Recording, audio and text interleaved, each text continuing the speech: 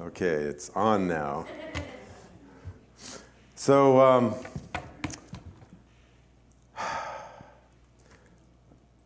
Mark is, he's like a great guy, and he does a lot of great things, and one of the things that he did was he arranged all these touch football games way back when, and so this is like in 2003, church touch football.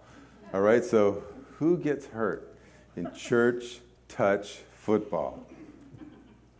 Moi. So I wasn't going to touch the ball. I was just going to go and block and chase people. You know, that's what I do. And so I stood way at the very front of the first kickoff, and it came right to me. So I wasn't catching the ball. Obviously, it went right through my lap and kept going. And so I dove for the ball. Someone came in sideways, and it got me right in the chest.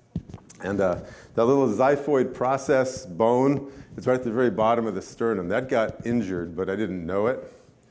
And so I went and had my whole chest cavity just did one of these ga-booms, and there was like scar tissue all over the place, and really hard to sleep for about 2 years, but eventually it got better. There was always a little bump there.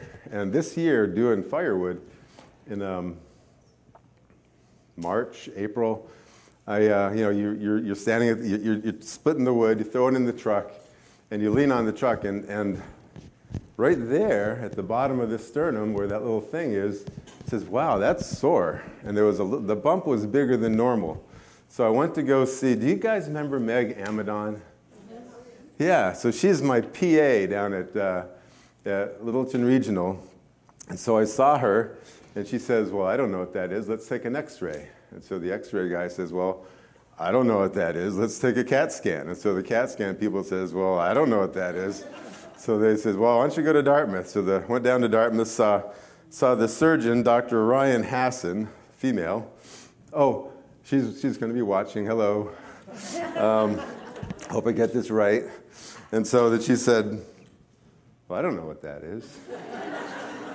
We'll take a closer look. And so she set me up with, so I took a CAT scan, and then we took a PET scan. And a PET scan is not like a CAT scan, even though it sounds like it ought to be. A PET scan is they put this glucose radioactive stuff in you, and then it shows where the cancer cells are metabolizing it faster than the other cells. And so it says, well, the good news is there's no other cancer. But the bad news is you need a biopsy. So we did the biopsy.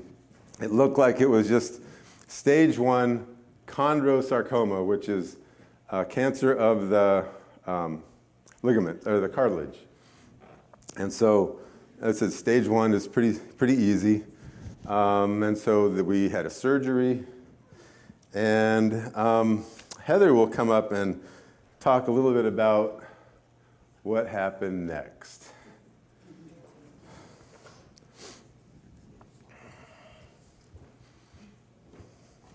My chair.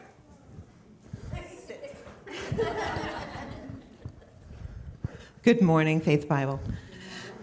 So we met with the doctor a week before his surgery. It was the first time that I met Dr. Hassan, and I was so delighted. She was so dynamic, so reassuring. This is, we should be able to go ahead and take this. Surgery should be done. Here's what the aftercare will be. And it was just very encouraging and very reassuring. So I was very, very glad to do that. Now, Steve was joking about this time. Many of you heard the joke about him wanting to get an arc reactor like Iron Man. So this is right in this area. She's like, no, you can't have an arc reactor. I can't put that in. But if you want to do a tattoo, that's up to you. He's decided no.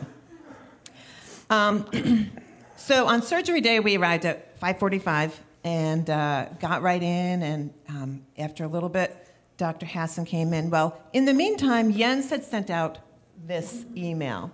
In case you can't see it, it says, "Hi, small group. Please continue to be in prayer for the walkers as Steve is going into surgery to become Titanium Man on Thursday.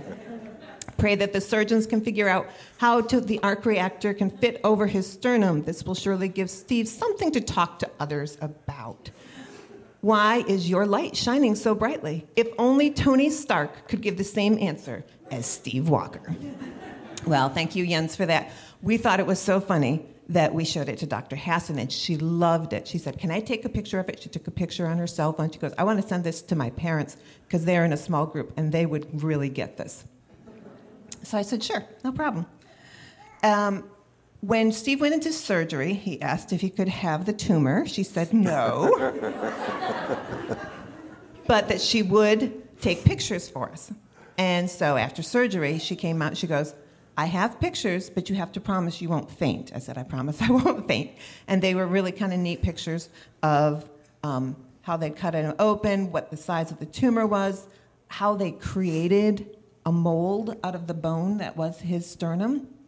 And then they put in this replacement sternum in there. And she came to that picture and she looked at me right in the eye and she said, and this is the breastplate of righteousness. And I said, yes. That's when I knew for sure that this woman got it and gets it. And I'm so grateful. And she said to me, I am a God-fearing woman, and I greatly appreciate all the prayers that have gone out for me and my team. So that Steve was covered with prayer, she was covered with prayer, the team was covered with prayer. God's in action. Last week, we went and met with her again as a checkup, and in the process, we ended up talking to her about if she sees a difference between people who are Christians and those who are non-Christians. Because she said, I was so glad to know that Steve's a Christian. She said, it makes sense. His upbeat feeling, his peace about what was going on, it all ties in with his faith. And Steve says, do you really see a difference in Christians and non-Christians? She says, oh, yeah. She said, the difference, especially if you get people who are in stage 4, they may be concerned about the process of getting to death, but they're not concerned about death because they know where they're going. And she said, I see my job as a mission field. So we have a doctor who sees it as her mission to pray for people, to spread the love of Christ, and to be there in the end, and to offer hope when it's asked for. So continue to pray for Dr. Hassan. Thank you, Dr. Hassan. And we're just so grateful. Before we left, we were able to pray with our doctor. We prayed for her ministry, is where she is there at Dartmouth. And we also prayed continually for Steve's illness to be able to glorify God. And that's been our prayer, and that's our continuing prayer.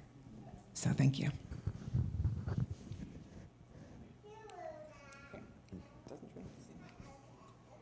Yep, it's good. Thank you. So the next slide, if you want to see the tumor. Well, Heather said I can't show the tumor, but I figure this is close enough. It's chocolate.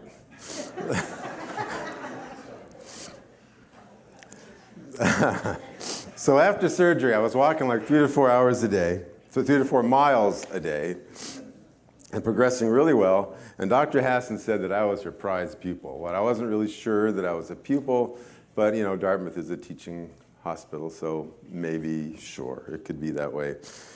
But then I had this intense chest pain when I tried to breathe, and it really hurt. And a blood clot formed in my lungs, and so I had to get that thing taken care of. And then you have to go to these like tummy injections, which is like so unnatural. It's like really bad. But I got through that, and then I got this infection in my chest from the JP drain because it was in there for so long, and it was still putting out stuff. So they said, we really better take this out. I'm afraid of infection, and we got infected, and it ended up being this little mountain ridge right down the center of my chest, and it was really uncomfortable. So now I got IVs. to deal with that. And I got another drain over here somewhere, and it's working a lot better. But now they said that they didn't get all the cancer. There's still some in there. And so then they said, well, let's see what the radiation people think. So I went up to St. Jay to the radiation people, and they said, that's, when they cut the sternum out, they created this dust. And so we're going to have this, we're going to go in there and we're going to radiate. I said, well, that's, I would rather go to radiation than another surgery. So that sounds pretty good. Then last week, on Friday a week ago, they said, we decided that you're going to need more surgery, so we're going to open you all back up again, cut the whole thing out again, and start over. But by this time, there's going to be enough scar tissue, especially with all the bacteria, the antibiotics it's trying to deal with, and so the scar tissue is going to be really good. So they're going to rip the plate out that they put in there. My breastplate of righteousness is coming out, and it's going to be my scar tissue of righteousness. And so they said that's going to be so thick by that time that that should act as a sternum. It's because it's going to be part of me now, and it's not going to be a big issue with an artificial thing in there, in case they can't still have problems with the infection. And that's the other thing that happened. They said now the problem is when they put the IV or the PICC line in over here. They said the problem is now that you have a chance to get a bone infection from all that infection that's in there. And now we got to, they said, if we can't get that out during surgery and everything and radiation, then you're going to be doing this for a long time. So that wasn't good news. I started feeling like Job, Every time you turn around, there's more bad news. Except, the problem with... So I've got a great church here. Good support. My wife and I, we never lost faith. We never got discouraged and got angry with God. And I have it all over Job besides, because we have so much faith. We know what's going on. And they needed a roll of duct tape between his friends to keep him to shut up. So they didn't have it, so he had a bad time. But we're doing all right. So next slide. So church support was fantastic. When I got my little MacBook Air, I couldn't believe how good it was. It had the silicone chips, and it was so fast, and it was $900 or $800 at the time. Now it's like a lot more. But I was like telling everybody, wow, this is a great thing. It's faster than all the other carbon-based chips and all that stuff. It's great. So I was really telling everybody about it. Now my next best great thing is telling everybody about my church because of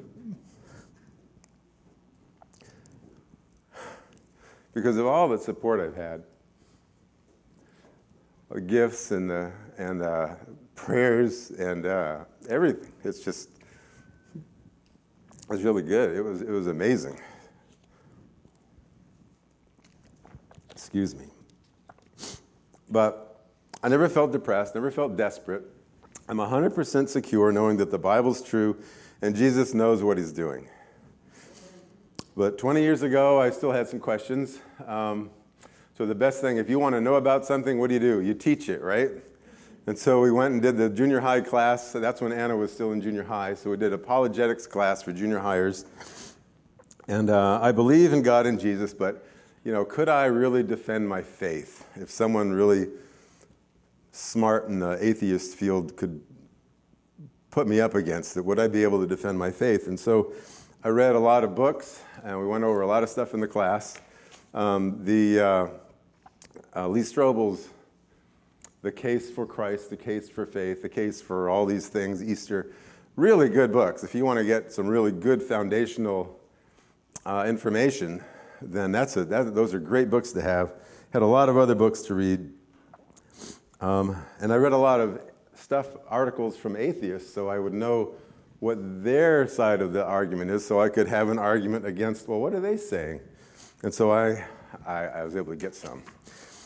And so from archaeology, there's never been a single statement in the Bible that has been proved wrong by history or archaeology, ever. In the last 150 years, it has been common to use the missing evidence as kind of a proof that the Bible's wrong. So these detractors say that it's impossible for the Bible to have so much missing evidence and so much missing information, so you know that the Bible's wrong. But lately, it says in the Bible that if we don't talk, the earth is going to cry out. Well, the earth cries out, and more pieces are unearthed. So for instance, did you know that there was no evidence for a guy named Pontius Pilate? Nothing. Nothing ever existed. And he was the key to the trial that led to the crucifixion and Christ's resurrection. And if we don't have the resurrection, then we're nothing. So they were saying, well, you don't have the resurrection because there's no proof. Well, in 1961, a stone was unearthed that said Pontius Pilate right on it. And it said his job title, whatever that was. And that was just the beginning. They're doing all these excavations and everything, and they're coming up with all these things. I think the most recent thing was they had a ring that said Pontius Pilate, and there's some questionable coins that were unearthed like a couple years ago. So there's some really interesting things going on. But even more interesting, I think, is the fact that there's so many lesser-known Bible characters, and you don't know about them. If the Bible was written centuries later, which so many of the atheists say, you can't rely on it because nobody was there, nobody wrote it up. But there's so many small-time people that are mentioned in the Bible. The guy who was the transcriber for this or whatever. How would anybody know centuries later who that was? And now they're coming up with either books like extra biblical books or things from Josephus that talk about, this guy, and then the Bible says, well, this guy is mentioned also, and it really correlates really well.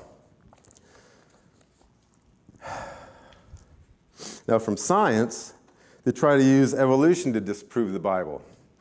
And that prebiotic goo that some animal, some cell crawled out of years and years ago, they said, well, there's the building blocks of life, an amino acid is the key. And they says, well, if you had like something starting all these chemicals like ammonia and methane and some other molecules, then you can get an amino acid. And you can get an amino acid. But to put all these amino acids together to make a protein, it's really hard. I mean, it's the chances of that happening are 1 times 10 to the 87th power, which is like, there's not even that many atoms in the universe. That's how big that number is. And so, but what is a cell? What is a cell? A cell is a bunch of protein machines that are programmed to make other protein machines. And what is a protein? A simple protein is 150 amino acids long. And you have to have thousands of these things all made at the same exact time. And putting the math together, I figured it would take over 14 billion years to get the first cell. If we do have so many thousands of these things happening every second, it's just impossible. It just doesn't work with those kind of odds. So that's really impossible to just have it all of a sudden happen and then have all these things happening all at once. And what about Easter? All they had to do was come up with a body. And they had a whole regiment of soldiers right there, and they knew where everything was. And all they got was a bunch of eyewitnesses to the resurrected Christ. And, I could go on till December to give you all the reasons why I have 100% confidence in the Bible, but that's not what we're here for today. There we go. So if you can't read that, Jim Valvano, the Jimmy V Foundation. Some of you guys might remember Jimmy V. Who remembers Jimmy V? Jimmy Valvano. A few of you do. He was the NC State head coach for basketball. They won the national championship, and he had cancer. And during his battle with cancer, he won the Arthur Ashe Award, and he was going to get a start on the Jimmy V Foundation, which is a cancer research or a foundation. And he had a speech, and that speech where he was at the ESPYs, he said, all I have to do is 3 things in life, every day. 3 things. Laugh, have faith in our religion, and cry, either from joy or sadness, because it means you have passion. Do these 3 things, and you will have a good life. And then at the end of his speech, he says, don't give up. Don't ever give up. So 600,000 people will die of cancer this year in the U.S. But because of significant advances in medicine and technology, more of us will live a lot longer than they would have 20 years ago. And the news flash for you is the death rate is currently 100%. So, I mean, you can't get saved all the time, but actually it's worse, it's better than 100%. I said 10%? 100%. Death rate is 10%. But, because defibrillators, a lot of folks will end up dying more than once, so it's better than 100% is the death rate. So do with that what you want. That 600,000 deaths by cancer is a huge number. But to me, a more sobering number is that 12 million Americans will consider suicide this year. And 1.2 million will end up in some emergency room somewhere. That's amazing. That's horrible. A couple years ago, I was doing this intensive 10-month Colson Fellows worldview study, and at the culmination of all the work, there was the Wilberforce Weekend, which was a 3-day event in Fort Worth, and it had a lot of amazing speakers. One of them was a guy named Matthew Sleeth. He's a retired ER doctor, and now he's an author and a pastor. And during this time in the ER, he was really concerned that he's seeing a lot of attempted suicides. So for the past 2 decades, the rate of suicides have grown about 2% each year. And he thought that biblical wisdom really wasn't being brought to bear on this problem. He said that hope is desperately needed in our society. So suicide is measured in deaths per 100,000. Deaths per 100,000. Right now, it's around 14.5 per 100,000. That ties us with the highest number with the era called the Great Depression. But 14.5 per 100,000 doesn't really tell the whole story. We have technologies today that they didn't have in the 1930s. They have defibrillators, Norcan, EMTs, ambulances, emergency rooms that just weren't there. They didn't have hospitals in every small town or accessible to every small town.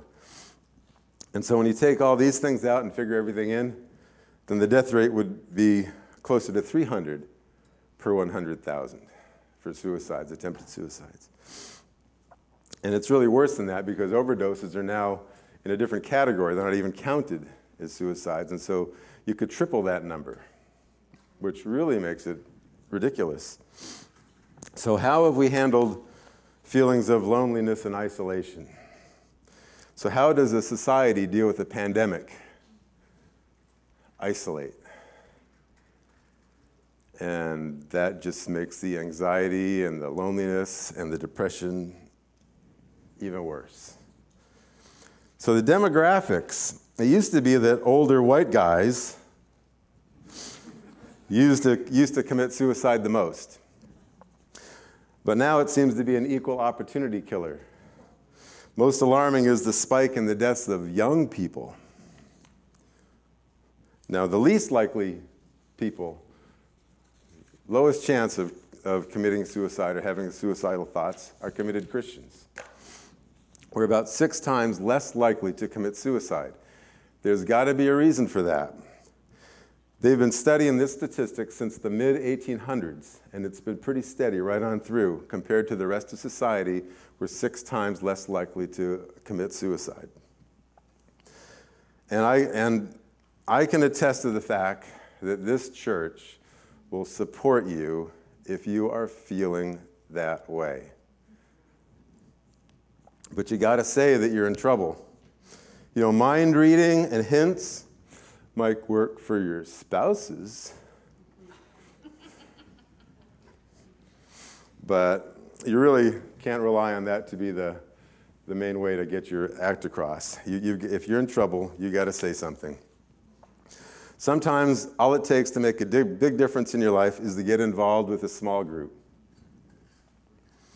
And there's others there who will care and walk with you through the tough times. And you guys have been such a blessing to me, my wife, my family.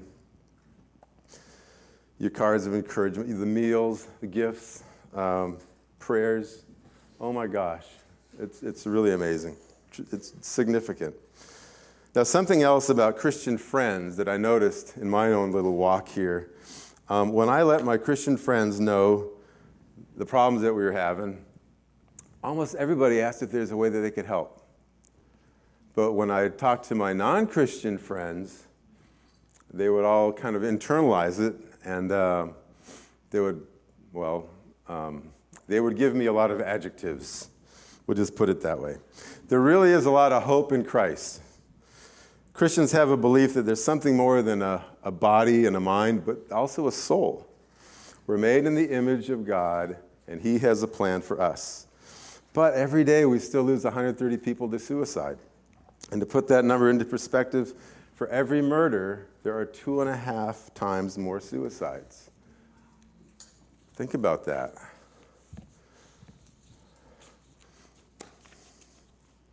So how did we get here in this problem? One reason is the loss of family structure. The feeling that, in your family, in spite of the fact that you have to clean your room, you know that someone has your back no matter what. No matter what you do, someone's got your back.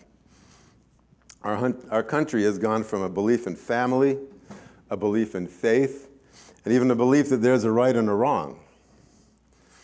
So even the idea of a Sabbath, for the past few thousand years, we always took a day of rest.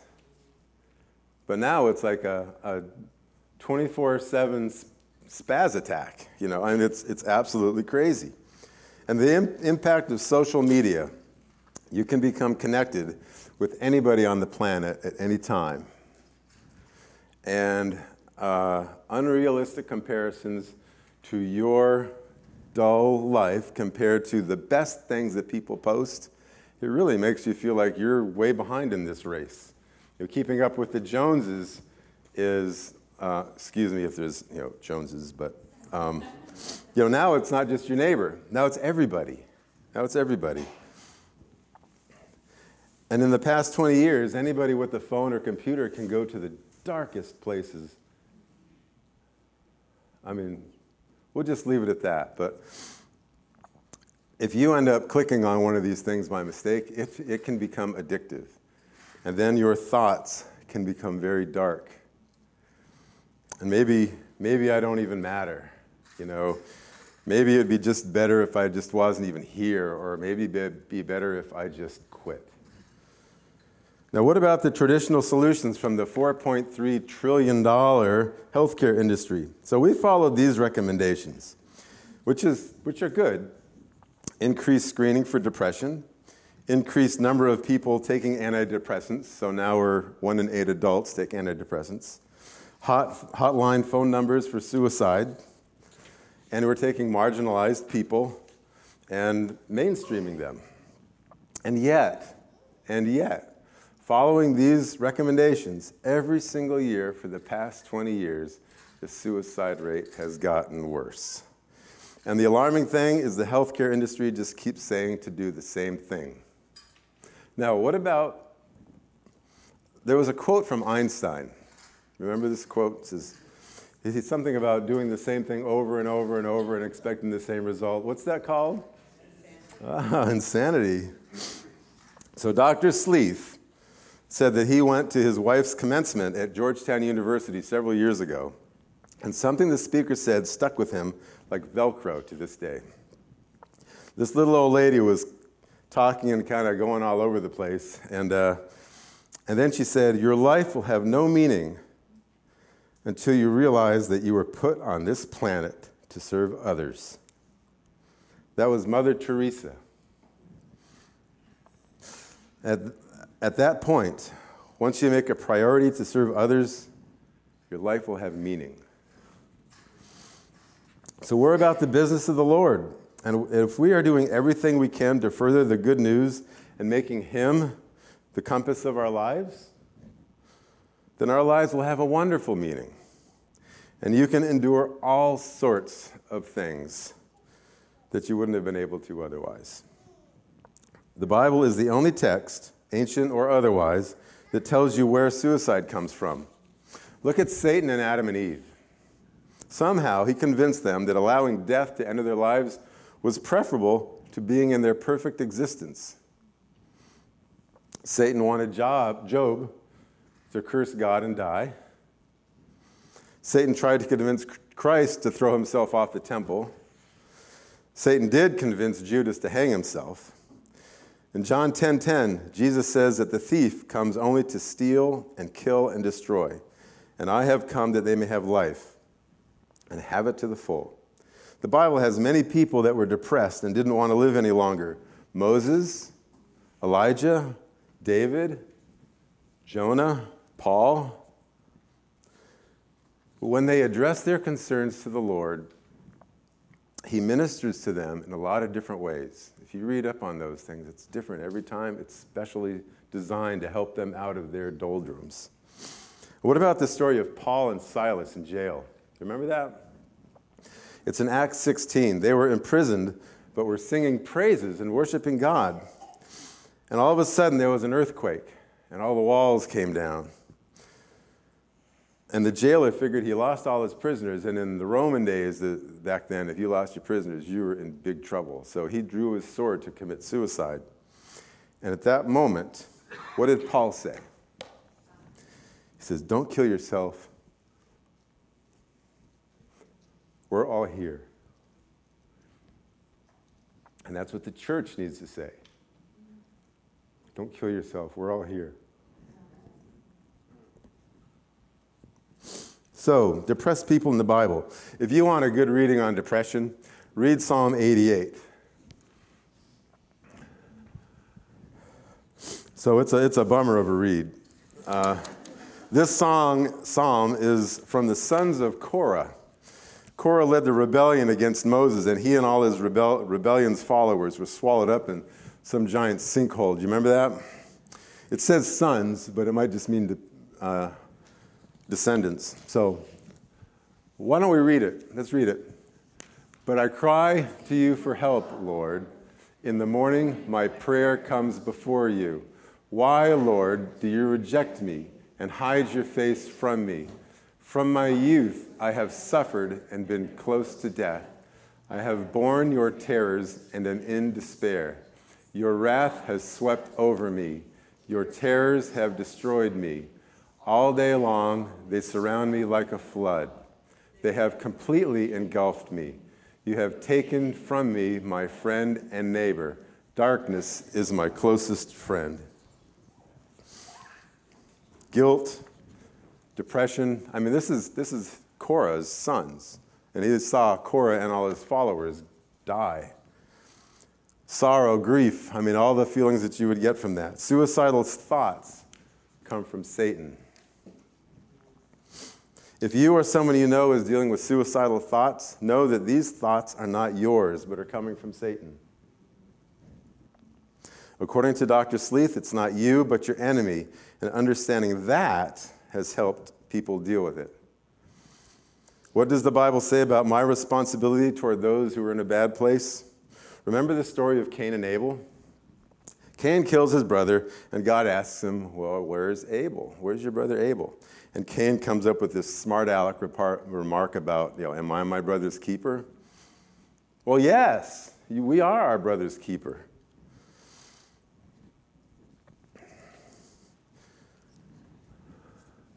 Let's read this one. If you falter in a time of trouble, how small is your strength? Rescue those being led away to death. Hold back those staggering towards slaughter. If you say, but we knew nothing about this, does not he who weighs the heart perceive it? Does not he who guards your life know it? Does not he repay everyone according to what they have done? We have a responsibility to those who stumble towards slaughter. God knows your heart and will pay everyone according to what they have or have not done. Dr. Sleeth said there's a ton of books about what causes suicide, but he wanted to know what causes the ones to turn back from the brink. In his interviews with Christians who backed off, the number one answer was fear of what would happen afterwards, and that's biblical. Fear of the Lord, fear of the consequences of what would happen afterwards, and fear of moving from a bad situation to a permanently worse situation. The number two answer was concern and fear of what would happen to those left behind. And that's a very Christian way of putting the value and well-being of others first. So it's the job of the church, meaning everyone in the church, not just the ones down the hill, to support those who are struggling. If someone you know who is depressed and you suspect may be having suicidal thoughts, it's okay to ask that question. Are you thinking of suicide? So people think that you don't want to ask that question because it'll somehow put the thought of suicide in their head. But more than likely, they've already been thinking about suicide already. And so it's your job to be there to help and to be a support. But don't play the role of counselor. Don't get in over your head. I'm going to ask our deacon, Austin Bailey, who was in the back just a minute ago. I hear him coming. Tell you what kind of help is available. Could someone go out and see if he's in the other room, please? So while we're waiting for him, I'm going to look at offering this class by Dr. Sleeth later in the year in springtime or summer if anybody's interested.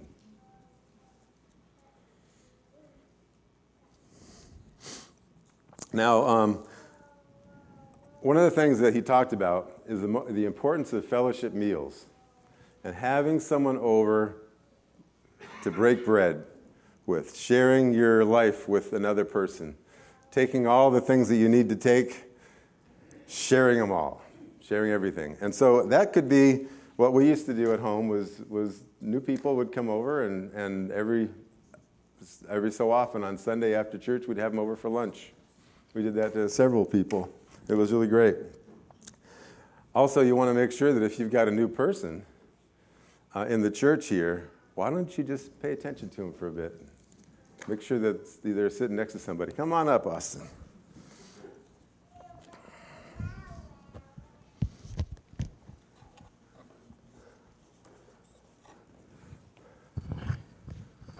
All right, so I don't know where Steve left off at, but there, the first thing everybody needs to know is they're not alone in any type of situation, whether it's feeling down, depressed, anxious about something. There's people here in the church that you can talk to. And a few years ago, I was really involved with the prison ministry. And it got to the point where my legs I really couldn't do that anymore. So I asked God, I said, what can I do? I want to still help, but what can I do? What would you have me to do? And that was, of course, we were going through the COVID time and all that, and prison ministry shut down for a while, and the church had an opportunity to have people trained up to be coaches in mental health coaching, addiction and recovery coaching, through the American Association of Christian Counselors. And God opened the door for me to be able to get involved with the mental health coaching.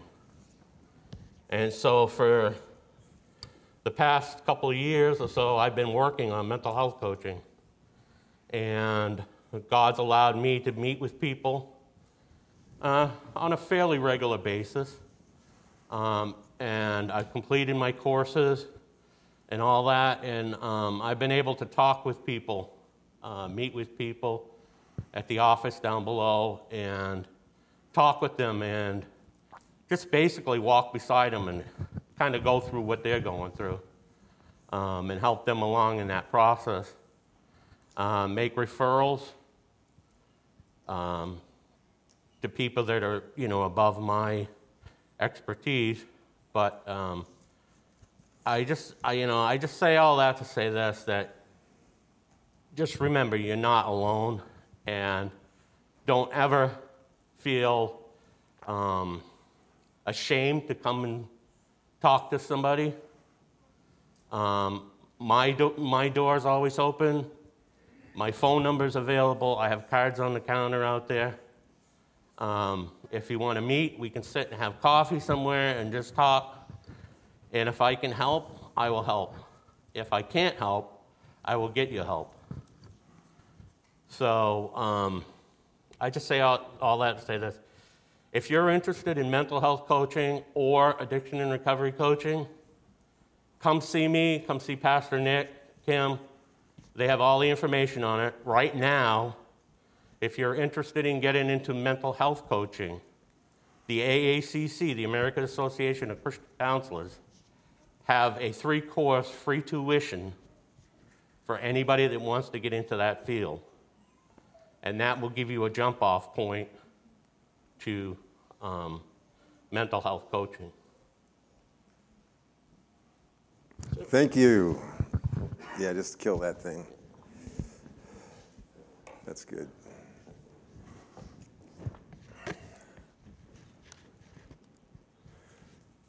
So we have services available to those who need to have some, having bad thoughts. And I think the most important thing is to know that, if you are coming to church and you're not feeling great, you don't just say to people, yeah, I'm fine. Everything's fine. I'm fine. Everything's good. Tell them what's going on if you're having a problem. And we will definitely line you up.